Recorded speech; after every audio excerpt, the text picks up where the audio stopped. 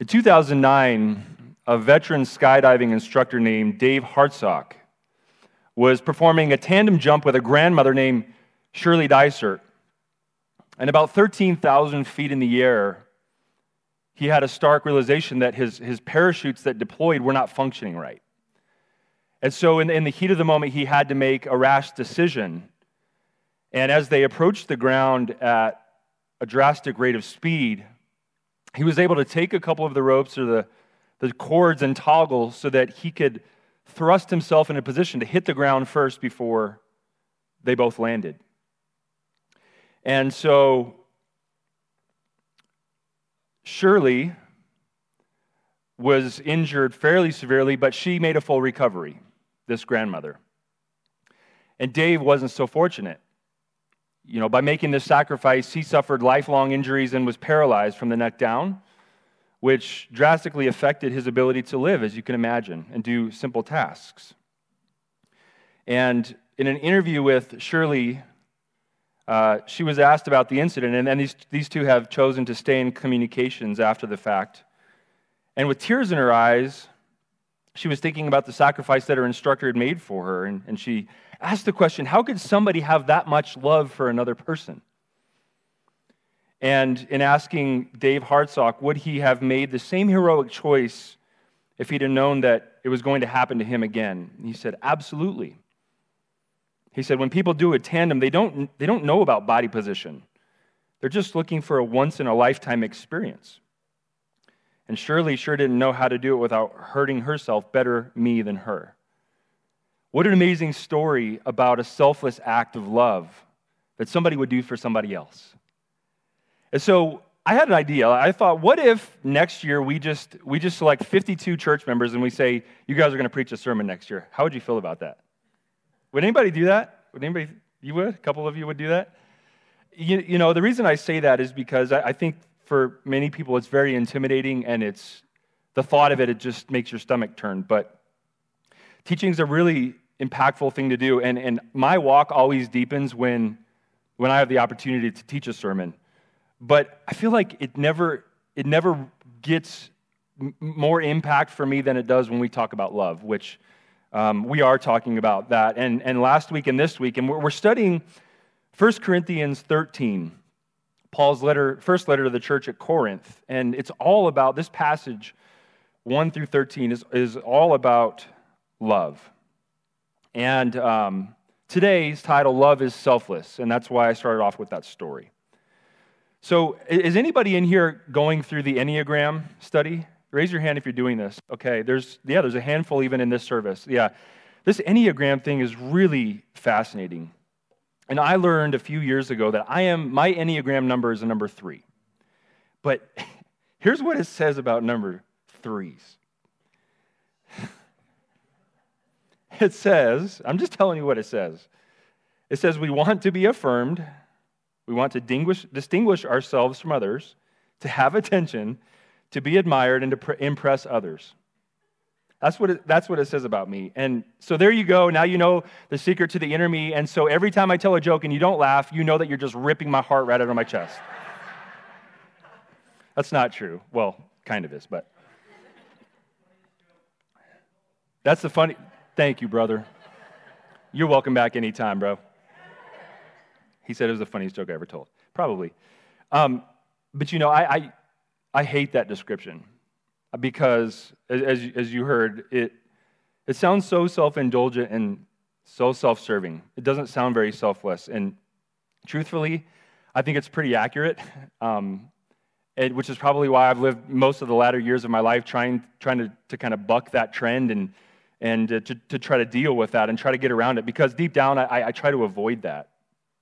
But one thing I love, though, check this out, is what it says about a number 3, when we're feeling good and accomplished, which is what we like to feel. Here's what it says. Healthy 3s know how good it feels to develop themselves and contribute their abilities to the world, and also enjoy motivating others to greater personal achievements than they thought they were capable of. That's me. I mean, that's my heart for humanity. Now, most of us, I think, we tend to deflect our sinful nature by saying, well, that's just how God made me. That's just the way I am. We have that like Garden of Eden sinful self, that the garden side of it, all of us. But you know what? There's also a redemption side to every one of us. And I know that when I am doing well, when my morale is high, that I am much more impactful and effective in doing the work that God calls me to, both in the church and in a leadership role, or in the businesses which God has called me to, or the boards that I serve on. I know that when my heart is good, I am effective. But what happens when I'm not feeling good and worthy? Well, what happens when you're not feeling good and worthy? We're going to come back to that in a little bit, but I want you to think on that, okay? Because I think it's a very important part of the conversation today. In the age we're in, if you're like me, it's a very challenging thing to step on the right side of the line between indulging in what benefits me and participating in the well-being of other people. Maybe you can relate a little bit to this, because I think it's in part because of the messages of marketing. Okay, the messages of, you need this, your life should look this way, you should want these things, and the basis of comparison maybe, the Joneses, or what we would call the proverbial status quo, that has an impact on us. And even our God-given dispositions, things like drive and tenacity and competitiveness and growth, and all of those things kind of work together to give us this conundrum of what do I focus on, and what's right, and what's good and healthy. You know, the world has taught us to feel ashamed or inferior if we don't achieve the level of success, or at least appear to achieve the level of success of other people. And I think that pressure over time, it just starts to grind away at our heartstrings. And those same heartstrings that are being ground down by the status quo and the competitiveness of the world, those same heartstrings are the heartstrings that God uses to show us and tell us that somebody else is hurting too. It's the same heartstrings that cause us to reach out to somebody and say, God loves you, and let me show you what love looks like. Because when we do that, and somebody has a real connection between what they think might be true, or there might be a God, or what they think isn't true, there is no God, when there's some kind of a tangible connection between what Christ's love really looks like and the fact that this is a real truth, this God does exist, then people can start to have a semblance of reality, of a real absolute truth in life. And so you couple that with the fact that people today, and Kristen kind of mentioned this in announcements, people today, I think, are known more for what they're against than what they're for. We're quick to say that we are opposed to A, B, or C, but we're not so quick to say that I believe that this is good or that this is true. And the aftermath of that is not a warm feeling of inclusion, it's a feeling of disconnect. It's a feeling of not belonging. If you don't agree, if you don't see it my way, if we don't stand together and oppose these things, then you're out. You're not in, you're out. I think every one of us has an inner struggle to feel good enough about yourself and about where you are in life that you can actually love selflessly. We learned last week, the extreme is that we are prideful and boastful people, that we are very self-indulgent. The other extreme is that that love is not prideful, it is humble, it is not proud, it is not boastful. It is not so focused on self that it eliminates everyone and everything else. There's a really real need in each of us to feel encouraged. I think sometimes you just want to go where everybody knows your name, and they're always glad you came. You want to go where people know love is all the same. You want to go where everyone knows your name? I had to do that. Does anybody? What's that from? Cheers. I had to try that out. But guess what, guys? That is one reason, because of that need, that's one reason the church exists. Now, I hear from people all the time, or often, that say, I don't need to go to church to be a Christian. Okay, maybe that's true from a salvation perspective. That might be true. You don't need to go to church to be saved. But church is a place where you can be encouraged, where you can be poured into and loved, or where you can be taught and filled up, poured into so that you can be pouring yourself out into other people. And so people that just disconnect themselves from the church, I think they're missing a huge benefit that God set up and said that the church is the bride of Christ. Why is it so important? Because we all have inner needs that need to be filled and met. Now, I know that in the church there are hurts and unmet expectations, and there are people that have their feathers really, really ruffled. And I get that. Church is a messy place, and anybody who thinks otherwise is, I think is missing the mark there. But this is a place that's good for us. Just like the apostles did. They got together, they ministered to each other, they shared success stories, and then they went out and did it again. Wash, rinse, repeat. Okay, that's a biblical model. Perhaps we would all agree, I think, that it's very important when God gives us a command that we are to pay special attention to that. But in the New Testament, there are many exhortations, or what I would say an exhortation is a very strong suggestion about how to live. There are many of those. But one scripture is very clear when God gives us the greatest of all commands, and he says, we know what that is, it's to love. Okay, that's the greatest command of all, is to love God and to love our neighbor as ourselves. And so if that is the greatest command, then there ought to be a playbook or kind of this game plan about how to execute that.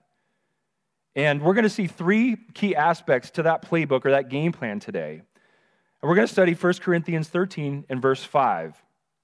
And it very simply says, love is not rude, it does not demand its own way, and it is not irritable. And another way to say that is that love is not selfish.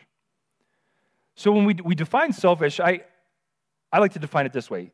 Being selfish is demanding our own way.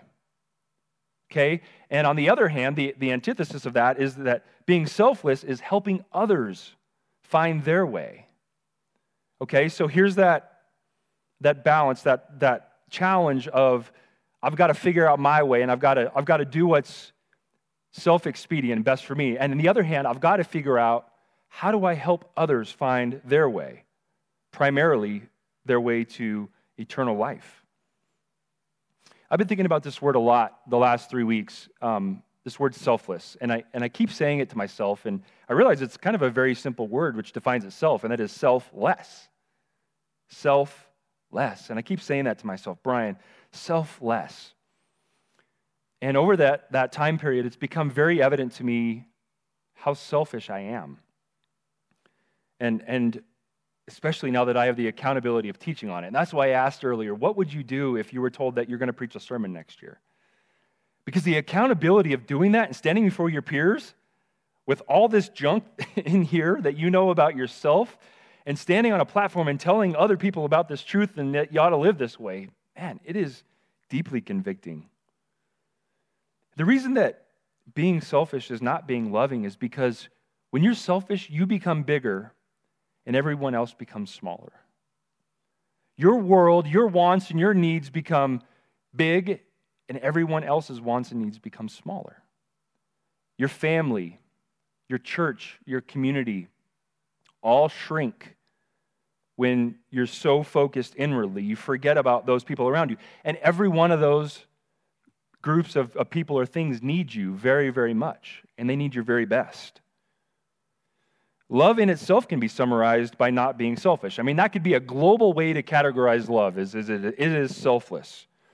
But there's a specific exhortation in this scripture. And the version of the word here in the Greek is the word agape. Many of us are familiar with that word. Agape is a Greek word that means unconditional love. And it's really challenging for us to agape somebody when we're demanding our own way. Okay? They don't work in the same vein traditionally. It's really hard to love somebody else unconditionally when I'm just focused on myself. But here's the truth for you. Selflessness isn't giving less effort to loving yourself. It's just giving a little extra effort to loving other people. How do we know that? Well, look back with me at Matthew 22. We didn't write it in, but that's when Jesus said the greatest commandment is to love God yourself. But then listen to what he said next. He said, love your neighbor as yourself. So what I think he's implying there is there's some kind of harmony between loving yourself and giving the attention that loving yourself needs, and it says, and then loving your neighbor as yourself. So somehow there's harmony that we have to wrestle with about how to do those in the right proportion that's healthy for us, healthy for our relationship with God, and healthy for the people around us.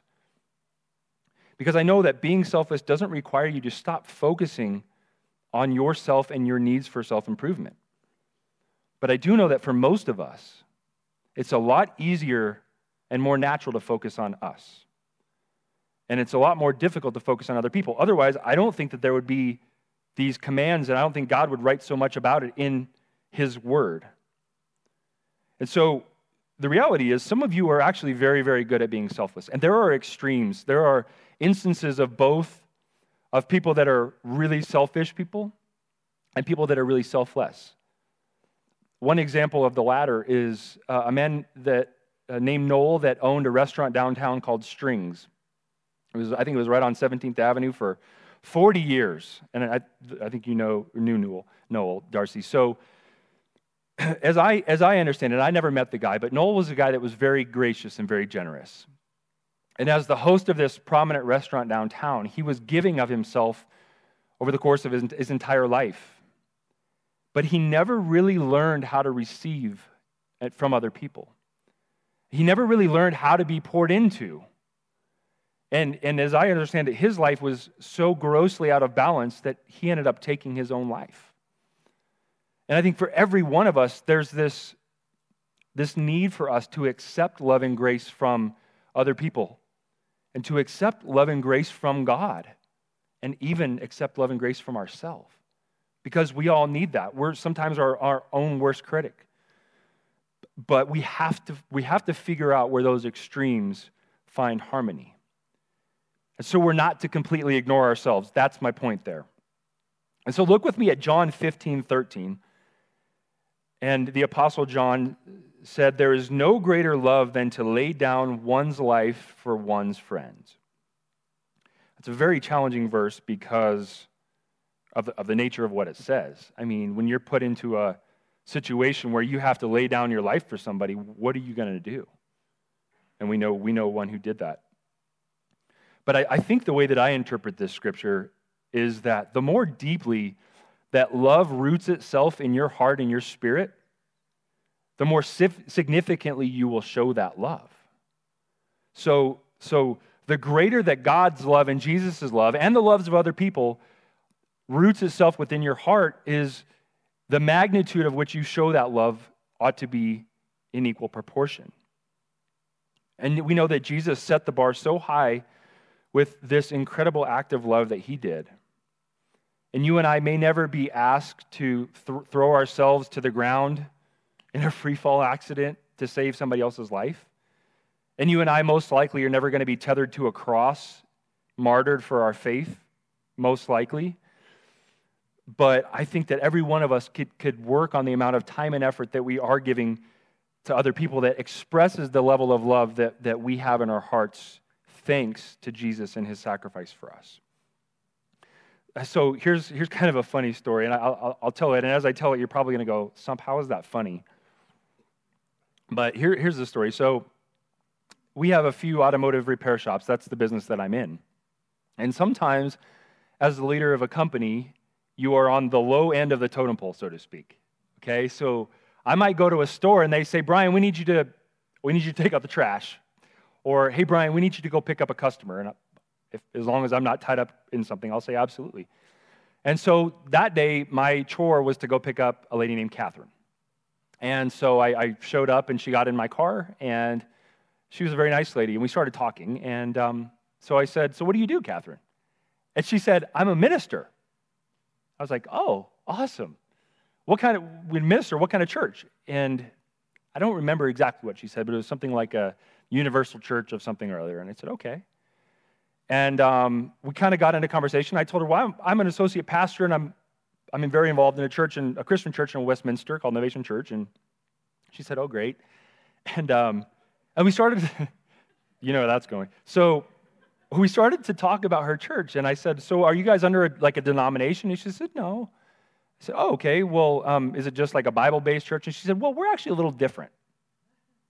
She said, in our church, you determine your own reality and your own truth. I was like, oh boy. Because, that little voice inside is like, it's like, bing, bing, bing. It's like alarms are going off, and it's like, opportunity knocks. So as we got into this conversation, I said, well, let me ask you a question. In your church, where is sin derived? Like, how do you establish? And she goes, well, you sort of determine right and wrong. You determine your own moral compass. And I was like, wow. And so I think before God, I can tell you that my heart was soft, and I was trying to be gentle and sincere with her. We got into this debate. And I said, well, where do you think absolute truth comes from? Where do you think a human being's moral compass comes from? Do you think that we just evolved and this need for morality just came into existence? And she started to get very agitated. Yeah, she really did. And I wasn't looking for a fight, And this was probably a 20-minute car ride, and by about minute 16, it was so dang awkward that, it was weird, and I was just like, man, it got quiet. And so we pull into the parking lot, and we get out, and I looked down, and she had bright red shoes on. And the only thing I could think to say was, those are really nice shoes. And I felt like it was just a knife that, split the air between us. And anyway, so she walks in and she checks out and she left. I said, well, Catherine's not coming back anymore. But she came back. Believe it or not, she came back and saw us again. The part of this scripture today is that love is not rude.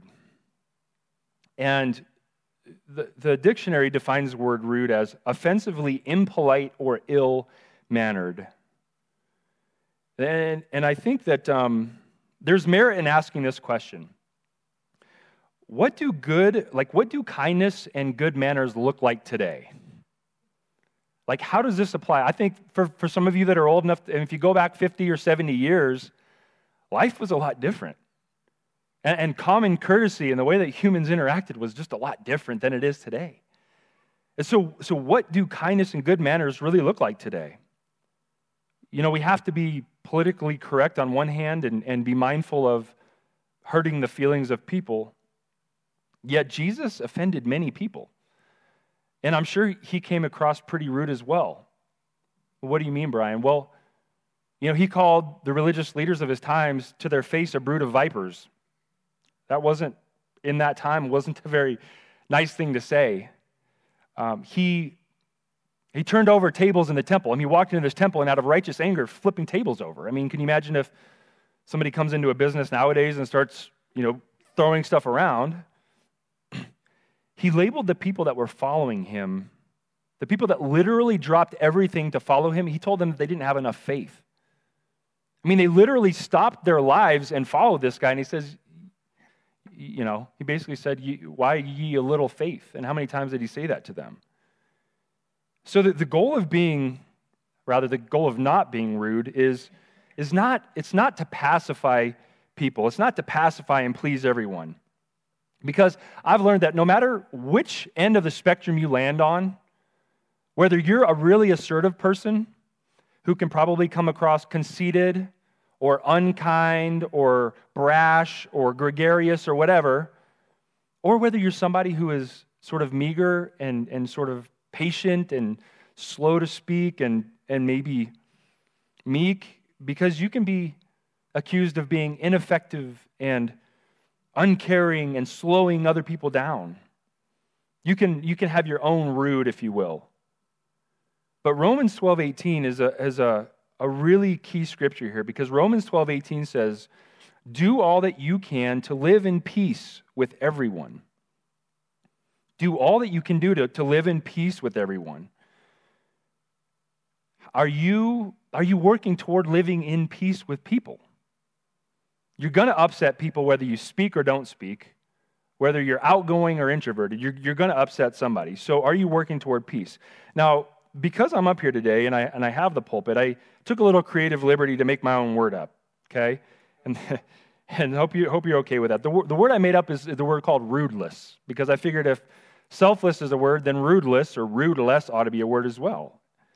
And you might say rudeless is being kind and good-mannered. Let's just call it that, kind and good-mannered. So what's required of us to be kind and good-mannered? Well, there's 3 questions that I think are really helpful to ask. One is, what is the state of your heart? What state is your heart in generally in life? Or when you say something to somebody and they get upset, how do you answer that question? Was my heart in the right place? Was I in the heart of Christ? Was I seeing this person and this person's life through the lens of Christ? The second question is, what are your intentions? When you're rude to somebody or you're perceived as rude, what were your intentions like? Were you being careless, or were you intentionally being rude? Like, were you a little bit spiteful? Were you being a little bit egotistical? Or maybe, in my case, a little bit too cynical that day? Because Lord knows when you have a cynical personality, you kind of rub some people the wrong way. And the third question that I think is important to ask is, are you respectful and understanding of your audience? What do I mean by that? Well, we've learned in business that sometimes a customer can come in and they just take their problems out on you. And it feels like you did something really, really wrong. And there are times when that happens. But a lot of the times, if a person has a chance to vent all of this junk in their lives on you, they're probably going to take it. I mean, you've become kind of a psychiatrist of sorts. And this year, probably more than any other year, the burden of the weight of all of this stuff, I mean, the sickness and the financial pressures and the loss of jobs and the marriages in crisis and the anxiety, like, these are really real things. And people have very few avenues. I mean, they don't have clinical psychiatrists, most of them, to go and get this out on. So people like you and I, just going about our everyday business, bear the brunt of that stuff and that junk.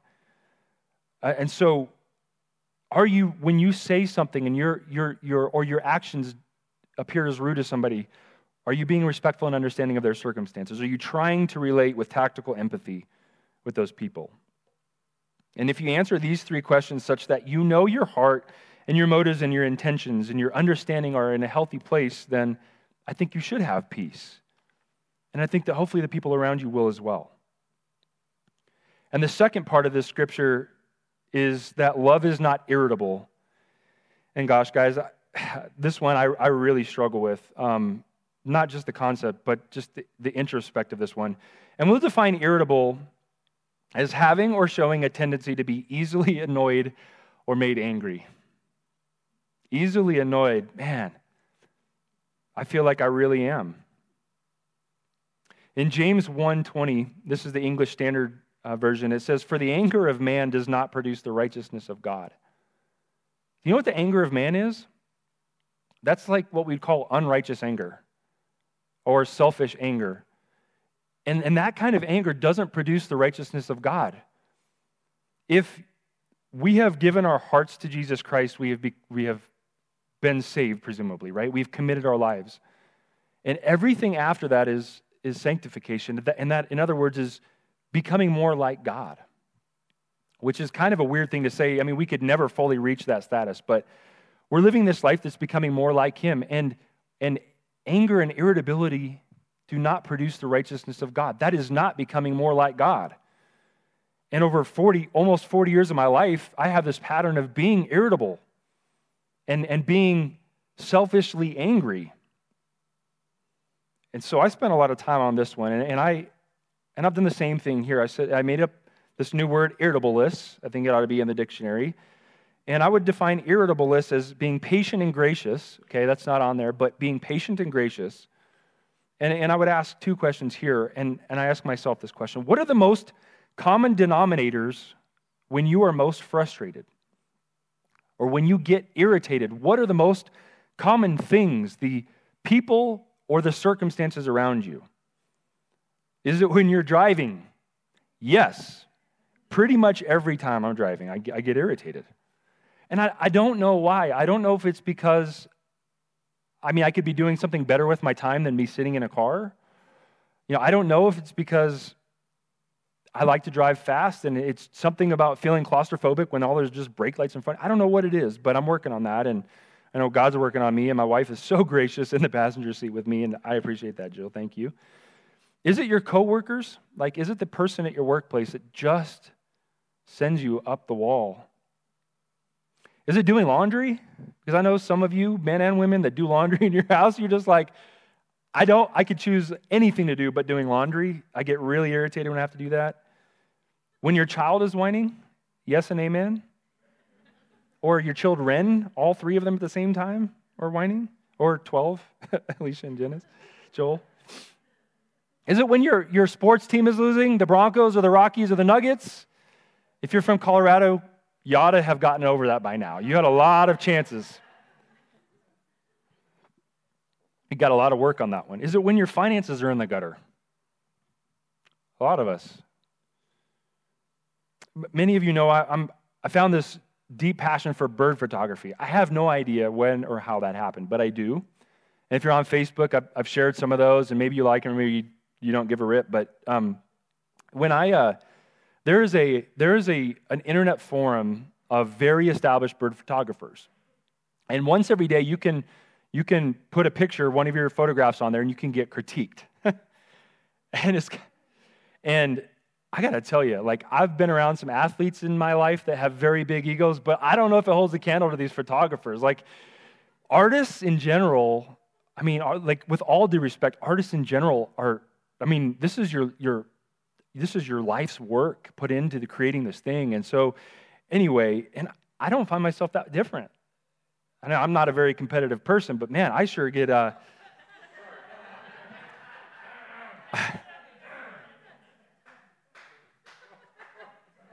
But I tell you, man, it sure rubs me wrong when somebody wants to tell me how bad my bird photo is. Let's just put it that. And I get frustrated. And, you know, truthfully, and this sounds so childish, but, like, if that happens for, like, 24 hours, I'm a little bit grumpy. Like, I don't feel very good about myself, number 3 coming through. Or is it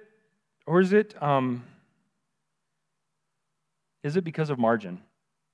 Is it because we are always rushed and we're never where we are wanting to be when we're wanting to be? You know, I'm rude and irritable with my wife and my children. I had asked for forgiveness this weekend. It was Friday night. I just had a grumpy night. I just had a flat-out grumpy night. And there's those effects of when I'm not feeling worthy or secure, and that's when I'm most apathetic. And so the second question that I want you to think about is, what are you taking for granted? What people or things are you taking for granted? And you go, okay, Stumple, how does this apply to being irritable? And here's what I want you to think about is, if you've ever had a child that was really sick and you were just praying, God, please just heal this child. Please let us get through this.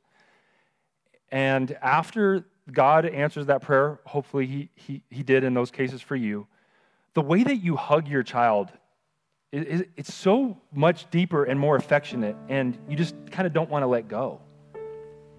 And if you thought about every time that you felt like you were going to lose your child or a family member, it changed. I mean, you were a little more gracious after that for a season until that wore off. When you were lonely, do you remember when you were dating and how bad that sucked? Can I say that? I don't miss not being married at all. Like, those days I hated it. Those days where I'm like, Lord, if you just bring somebody into my life, like, I'll never whine again. Well, he knew how that was going to end up, and he still. And remember when you couldn't drive anywhere? When you were like 15 or 14 and you just wanted to go and you couldn't get away, and man, if I just had a car, now all we do is grumble when we drive, if you're like me. I think it's really important to know, like, is your heart permeable and pliable? Because the world takes its effect on us, and it hardens our hearts over time. And in fact, I think that there's a biblical aspect to that, where God says, don't let the world, guard your heart, in other words. And we have to guard our hearts. But if the world is making your heart so callous and so impermeable that he can't get in there and work up love for other people, then we've got an issue. And listen, I understand it's not easy to maintain an attitude that is gracious and humble. And it's not easy to reach across and reach out and love somebody that irritates you or that it's rude to you. And it's not easy to stand up for righteousness and distance yourself from people who are sucking your life dry of joy. I know that. And Jesus wasn't that different. If you really look at his life, he chose to, and I think he had to distance himself from certain people in his humanity because they sucked him dry of his joy and hope, or they couldn't receive his truth and his love. And you might remember somebody like a Supreme Court justice or a famous evangelist or a family member, and we might remember them for their legacy, but there was one man who made an ultimate sacrifice, and his name was Jesus. And he laid his life down for you and I. I mean, he gave everything up so that we could have a right relationship with the Father. And we're going to celebrate that today. If you've never committed your life to Christ, it's as easy as just accepting that and saying, yes, I do want to follow him every day of my life, and I want to be transformed by him and become more like him. It's very easy. So we're going to have another song of worship, and we're going to prepare to take communion. If you've never given your heart to Christ, it's up to you whether you have. This is just what we do in remembrance of him. So we're going to sing a song and then take communion. So let's do that now.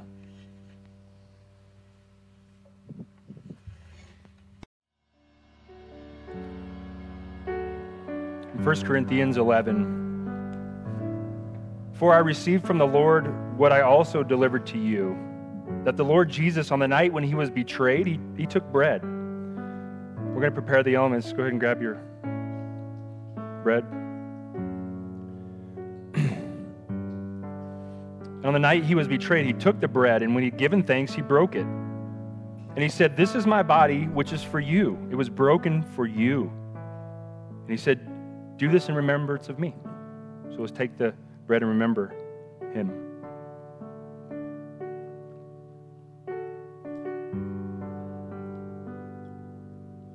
So amazing. And in the same way, he took the cup after supper, saying, "This cup is the new covenant, the new agreement, the new relationship in my blood. Do this as often as you drink it in remembrance of me. For as often as you eat this bread and drink the cup, you proclaim the Lord's death until he comes." So let's drink together.